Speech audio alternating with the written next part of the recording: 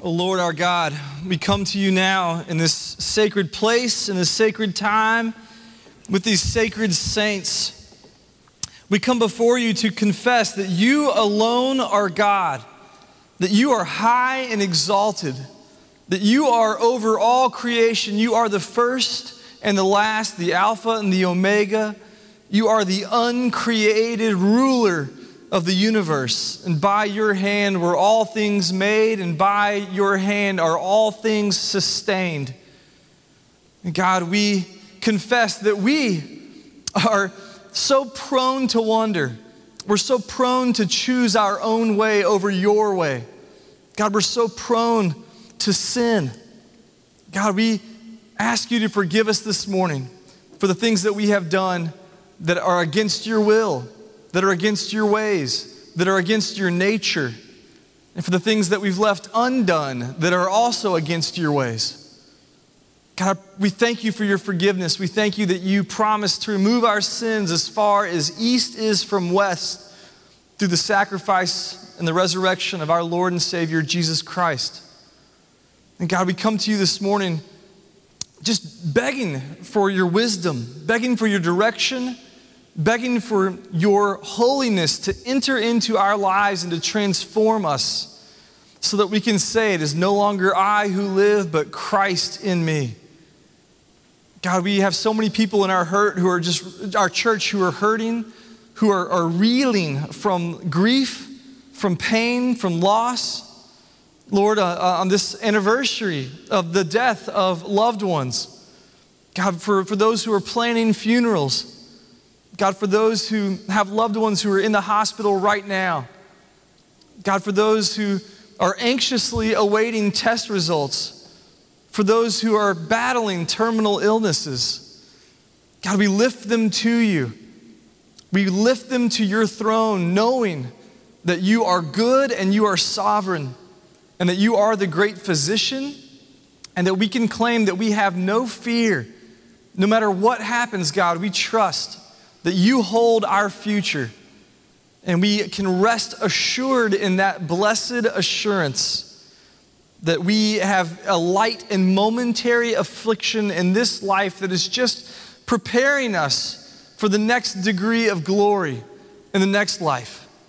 But in the meantime, oh God, I pray that you would so conform us to your image that we would be useful to you and to your kingdom. That you would work through Woodmont Baptist Church to advance the gospel, the good news of Jesus Christ into all the world. I pray that you would use us to make Nashville and Waverly and other places more like heaven and less like hell. God, we lift up those to you again who are trying to put back their lives after natural disasters, after divorce, after the death of a loved one, after loss of a job, after all these insecurities that we face in this life, oh God, we ask that you would bear them up, that you would encourage them, that your Spirit would be with them. The Bible tells us that you are close to the brokenhearted. God, we pray that they would feel your presence with them in this very moment and know that you are our good, good Father. Lord, we pray as you taught your disciples to pray, our Father, who art in heaven, hallowed be thy name. Thy kingdom come and thy will be done on earth as it is in heaven.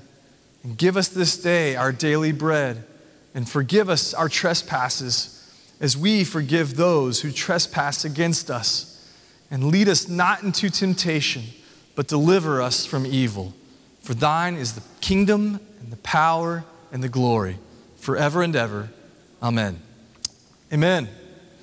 Well, thank you for being here today. Again, we're going to continue our series in Isaiah, but we start a new series. And Andy, our communications director and graphic designer, got a little creative, little playful with the graphic for this month of September.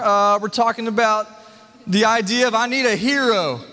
My apologies to all you Gen Xers out there who now have the Flashdance soundtrack stuck in your head. I'm sorry for that.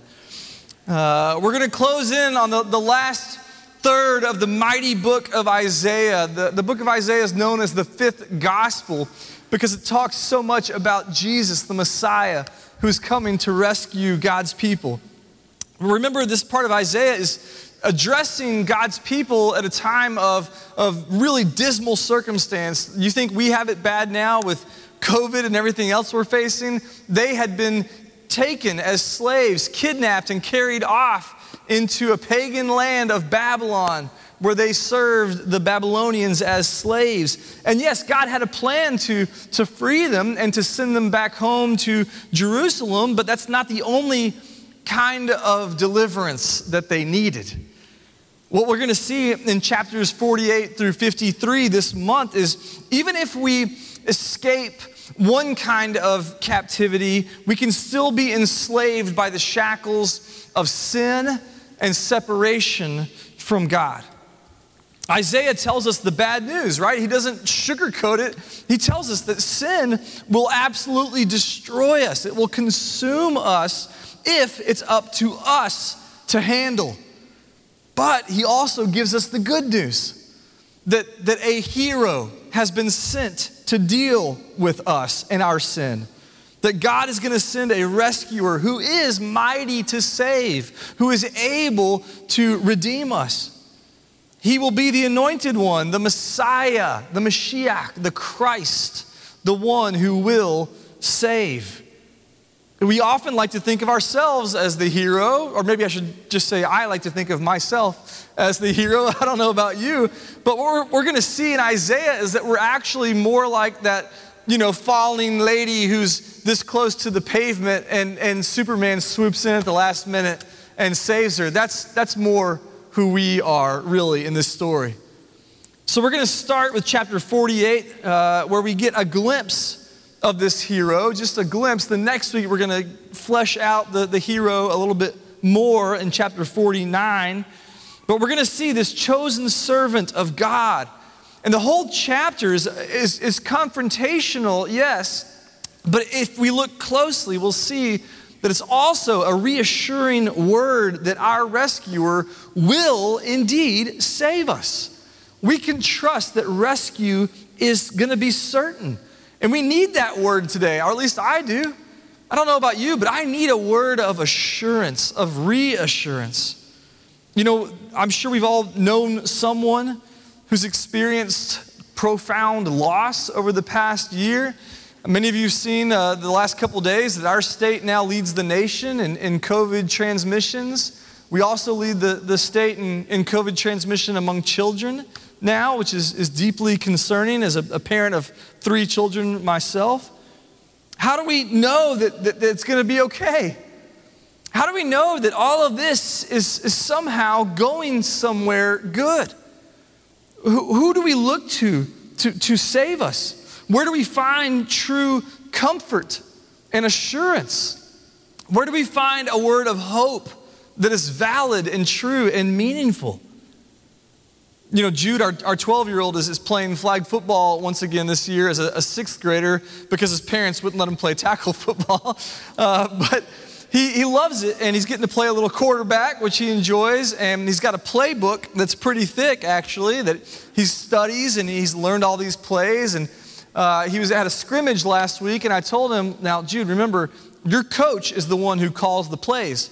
You don't get to second guess the coach. You don't get to pick the plays. The coach knows best. Not that Jude ever would assume that he knows better, but just as a word of precaution, just wanted him to remember that. And he said, "Oh, Dad, don't worry about it. The coach is really good.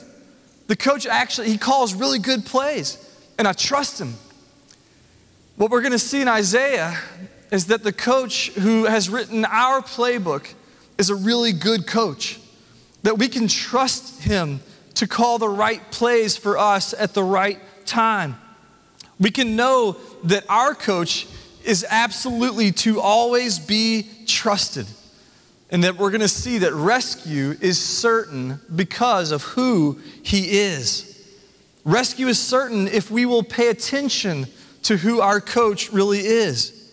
We're going to be led out of captivity, just like God's people walked through the Red Sea and out of slavery in Egypt just like they walked out of Babylon and ended up going back home to Jerusalem. We too can walk out of sorrow and despair and brokenness and sin if we'll just listen and pay attention to the hero, to the servant of the Lord. I've broken this chapter down into 4 parts for today. We're going to see that rescue is certain. It's going to happen. First, we're going to see that it's certain not because of who we are. Chapter 48, verses 1 to 8 are going to show us clearly it's not because we're so great that we're going to be rescued.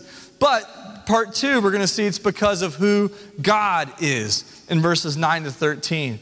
And then third, we're going to see a gracious invitation to come and meet the rescuer, to hear the words of the hero who speaks to us. And finally, we're going to see that rescue leads to peace and praise, the result of our rescue. I don't know about you, but I could use some peace in my life and long to glorify the Lord from a heart of gratitude. We're going to see that that's possible because of our hero. We can live in grateful joy and security. So let's start with verses 1 and 2 here in chapter 48. We're going to get an honest look at who we really are. It's a wake-up call that we are not the hero of this story. Hear now the word of the Lord. Hear this, O house of Jacob, who are called by the name of Israel, and who came from the waters of Judah, who swear by the name of the Lord and confess the God of Israel, but not in truth or right. For they call themselves after the holy city and stay themselves on the God of Israel. The Lord of hosts is his name. What is the number one objection to Christianity among non-Christians? You ever talk to somebody about church and invite them to church? What's the most common problem that we hear with Christianity? What's the largest stumbling block that people can't get over when it comes to the Christian faith? It's usually not a doctrine. It's not the idea of 3 in 1 or the Trinity. It's not the idea of salvation through Christ even. Usually the number one objection to Christianity is Christians, right? You heard this before? People who are so afraid of coming to church and upset with Christianity say things like, well, Christianity would be great if it wasn't for all those awful Christians. Or I love Jesus, but I hate the church. I've heard that before. They say we're hypocrites. And you know what? They're right. They're right. We're going to see that here. God's people here, have been called by God to be his special family, to enjoy this special relationship with who he is as the children of God, to experience that intimacy with a good, holy Father. But they don't call God by his name except when they need it. They claim to be his people, but they don't act like it. Sure, they would swear by his mighty name when it was convenient for them, when it served their purpose, but they didn't back it up by surrendering their lives to him in gratitude for who he is and what he's done. Let me ask you that. Again, are you a hypocrite? I say that I love God with my whole heart, and yet so often my heart goes after things that are not of God. I tend to get angry, proud, jealous, and not in a kind of righteous way that Jesus sort of did, but in just a downright sinful way. Those people are right when they say that the church is full of sinners. I tell my kids, I make sad choices. We use that word in my house a lot, sad choices. And I tell them, I make sad choices every day and have to repent. The church is full of sinners. Ray Ortlund puts it this way. Those people say Christianity isn't true. It can't be true. Look at the people in the church. They're sinners just like everybody else. That's how the world often thinks about the church, but the logic of God is different. Ortlund goes on to say that God replies, Christianity must be true. Look at the people in the church. They're sinners just like everybody else. You see, the way that God works is different from the world. Skeptics assume that Christianity is all about us being, some kind of good little Christians that earn our way to heaven, that are good enough to go to heaven on our own. But that's not the gospel. The gospel is all about grace, that God alone is good and that he chooses to save sinners like you and me. So the next time that someone tells you that the church is full of hypocrites, just say, yep, you're right. And if you come join us, you'll be one more. You're welcome. You'll be one more sinner that God saves by his amazing grace. You see, God proves to the world that he is the mighty, gracious God by choosing to save people who could not save themselves. God isn't limited by hypocrites. It doesn't offend him that his people stumble. He's been very faithful still. He's not limited by this. He's been with us every step of the way, guiding the church, exploding the church onto the world, not because of who we are, but in spite of who we are. Look at the next 3 verses, starting in verse 3. The former things I declared of old, God says. They went out from my mouth and I announced them. Then suddenly I did them and they came to pass. Because I know that you are obstinate and your neck is an iron sinew and your forehead brass. He's saying you're stiff-necked and hard-headed. Surely he's not talking about me, right? I declared, don't ask my wife or my mom that. I declared them to you from of old. Before they came to pass, I announced them to you. Lest you should say, my idol did them. My carved image, my metal image commanded them. When good things happen in our life, we're so prone to say things like, well, I sure have worked hard for that. I really deserve that one. We tend to look to our idols still to justify the blessings that God graciously has bestowed on us. We see blessings as validation of our idols instead of proof of God's constant gracious provision. A couple of weeks ago, I walked into our staff meeting and I told them, just honestly, guys, I've had a hard week. We've had some beloved church members who've transitioned from this life to the next. All of my fall plans and ideas just kind of got shot by the Delta variant. I'm just really struggling. So let's just go to the Lord and look at what he's done for us. And we spent about 20 minutes just praying together out loud, thanking God for what he's done in our lives. From things as mundane as the rain that makes the grass grow and for cooler weather at night, from that to the glory of salvation in Jesus Christ that he's forged for us, for our families, for a beautiful church building to meet in, for the ability to stream with technology, for a wonderful staff family, all these things that God has given to us. And what happened to our hearts? They turn to praise. They turn to joy. They turn to gratitude. Gratitude helps us reorient our focus back onto the giver of every good and perfect gift, the Father of lights, the fount of every blessing. I recommend you give it a try. I know it's trite to count your blessings, but it really is powerful when you find yourself in a place of self-pity or a place of despair and sorrow. Not only has God done great things for us in the past, but he's going to do even greater things in the future. Look at verses 6 through 8. You've heard, now you see all this. And will you not declare it? From this time forth, I announce to you new things, hidden things that you have not known. They are created now, not long ago, before today. You've never heard of them. Lest you should say, oh, I knew that. Behold, I knew them. You've never heard. You've never known. From of old, your ear has not been opened. For I knew that you would surely deal treacherously, and that from before birth you were called a rebel. Anybody here not like surprises? My wife tends to not like surprises. I just kind of quit doing that. Earlier, in our marriage and stuff, I'd say, I got something big, and she'd say, I don't like surprises. Just don't even try that. And some people are like that. They don't want it to be surprised. They want to know what's going on. But God tells us here, I'm going to do some amazing things, but you're not going to know what they are. It's going to completely surprise you. You're never going to see him coming lest you say, oh yeah, I knew he'd do that. Because our tendency, again, is to rebel against God's sovereignty. We are prone to resist his control as we pretend as if we're actually in charge of our own lives. Instead, God wants us to learn to trust him every moment of every day. That's why we pray, give us our daily bread, just enough to get through the next day. And then tomorrow we'll do it all again as we rely on you.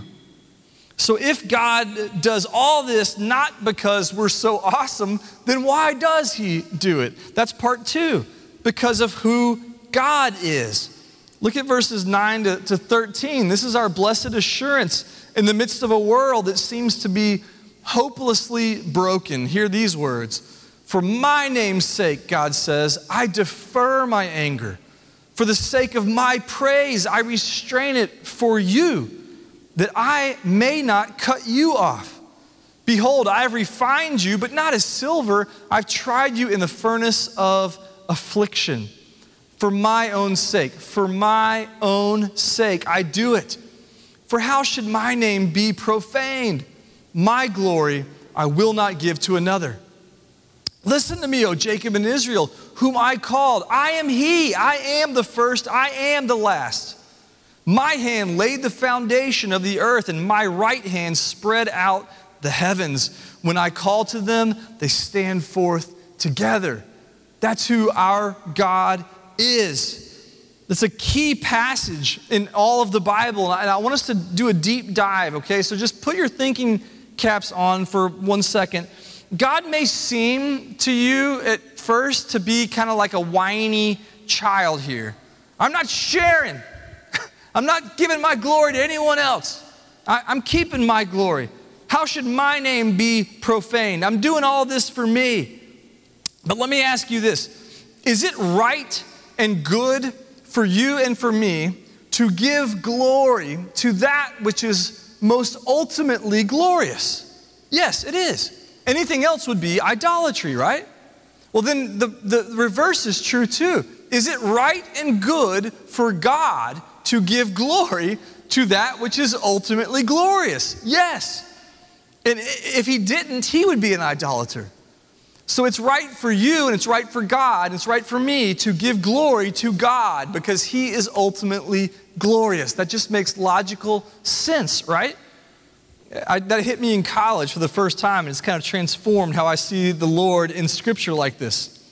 Both God and humans do the right thing by bringing glory to the most worthy being in all of the universe, the high and holy triune God. Here's another cool thing about this passage. Not only does our moral performance not earn God's good grace, but it's our lousy performance that actually displays the riches of God's grace. The worse off we are, the better God looks in saving us, the more impressive his rescue actually is. I love how Andrew Peterson, again, puts it in a song. Maybe it's a better thing to be more than merely innocent, but to be broken and then redeemed by love. It's a better thing to be more than innocent, but to be broken and then redeemed by love. Why did God allow sin to enter the world in the first place? To fully display the riches of his grace so that we all would see it together and marvel at his glory. And that's our assurance. It seems hopeless. We're so messed up, God. No, that's the beauty of it. His grace is even greater than all of our sin. Not only is the only one who is worthy the Lord God, but that also means he's the only one who can rescue us. He's the first and the last, the everlasting God who stretched out the heavens. He can save you. I've had people in my office tell me, but you don't know what I've done. As if I have it all together. There's no one who is beneath the Lord's grace. No one whom he cannot save. I hope you know that. And I hope you know that none of us are above anyone else. The ground is level at the foot of the cross. And that leads us to part 3, an invitation to meet the one through whom God is going to do all of this. The invitation to meet the hero. Verses 14 and 15. This is not the hero, okay? This is not the hero. Assemble all of you and listen. Who among them has declared these things? The Lord loves him. He shall perform his purpose on Babylon, and his arm shall be against the Chaldeans. I, even I, have spoken and called him, and I've brought him, and he will prosper in his way. Again, that sounds like the hero, but this is talking about Cyrus. Remember, Cyrus is a pagan warlord. He's not a good dude. He's been mercilessly conquering all these civilizations as he comes from the Persian Empire. He founded the Persian Empire that eventually would come and kick the Babylonians out and send the Jews back home. God definitely used him, but he's not the hero. Remember, the Jews were so offended that God would use this Cyrus guy. They're like, really? We don't want him to be the one that sends us back home. We want the Messiah to do it. And God says, I'm not using the Messiah. I'm using this pagan dude named Cyrus. But the cool thing is that Cyrus is a symbol. He's a preview of a rescuer who will come, a greater deliverer who would one day come to rescue all of God's people in the most dramatic way possible. Not like Cyrus with a sword and with an army, not how we would expect, riding in on a war horse and driving out the Romans, but instead dying on a Roman cross. That's the hero that God points to in the next verse. Look at verse 16. Draw near to me, hear this, the Lord says. From the beginning, I've not spoken in secret. From the time it came to be, I have been there, end quote. All the scholars say now a new speaker starts to speak.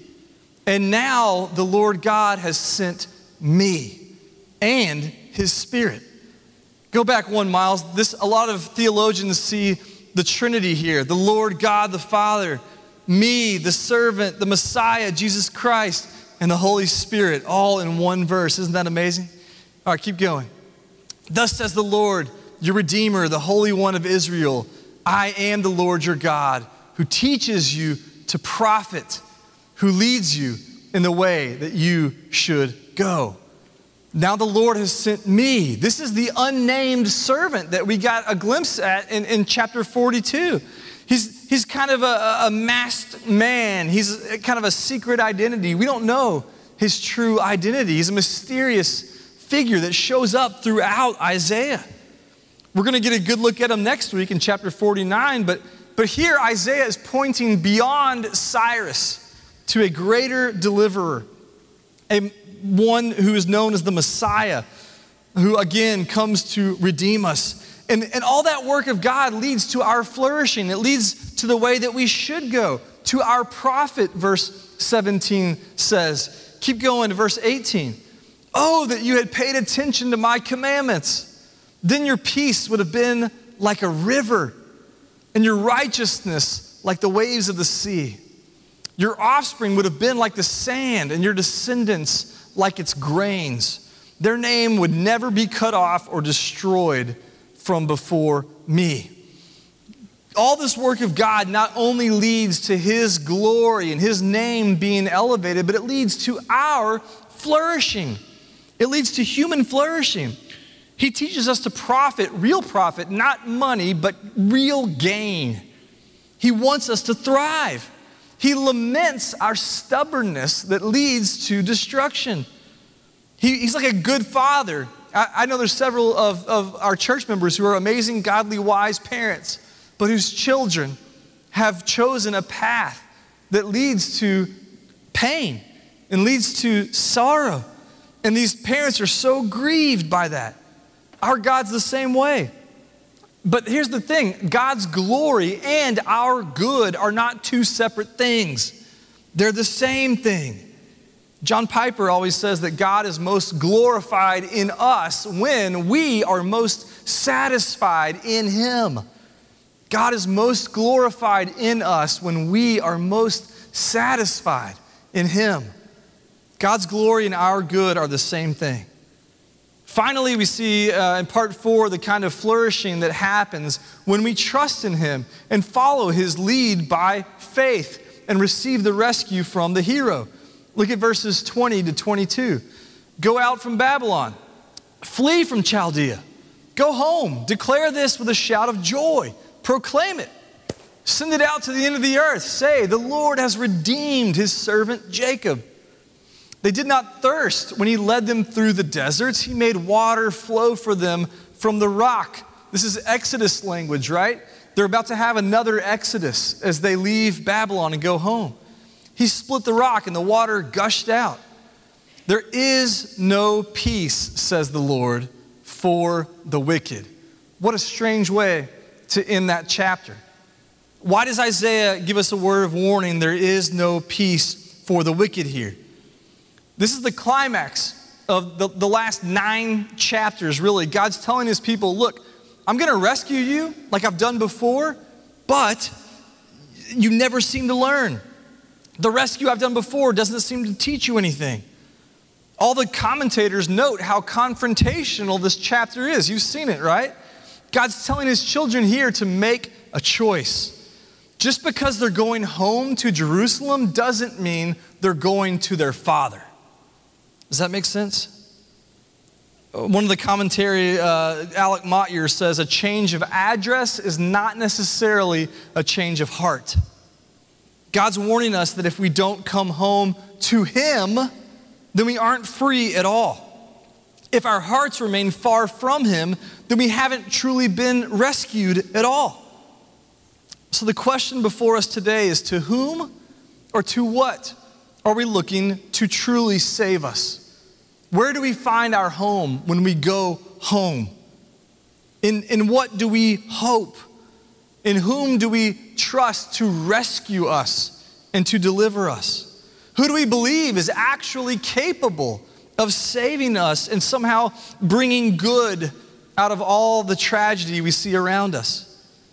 Rescue is certain when we listen. How many times in this chapter does it say, hear? I think it's 5 or 6 times. Listen to the words of our Lord. Listen to the servant. Pay attention to what he's saying and surrender to it. Give our lives and our wills over to the high and the holy God who alone is worthy to receive them. And we don't do this because of anything, how awesome we are. We do it because of how awesome God is. Because he's certain to reveal his glory, and all flesh will see it together. And the amazing thing is that when we let go, like that lady falling off the building, and you trust in the hero and their ability to come and swoop us up, the result is true praise that just wells up inside of us. And then we find peace for the righteous who are in Christ. Let's pray.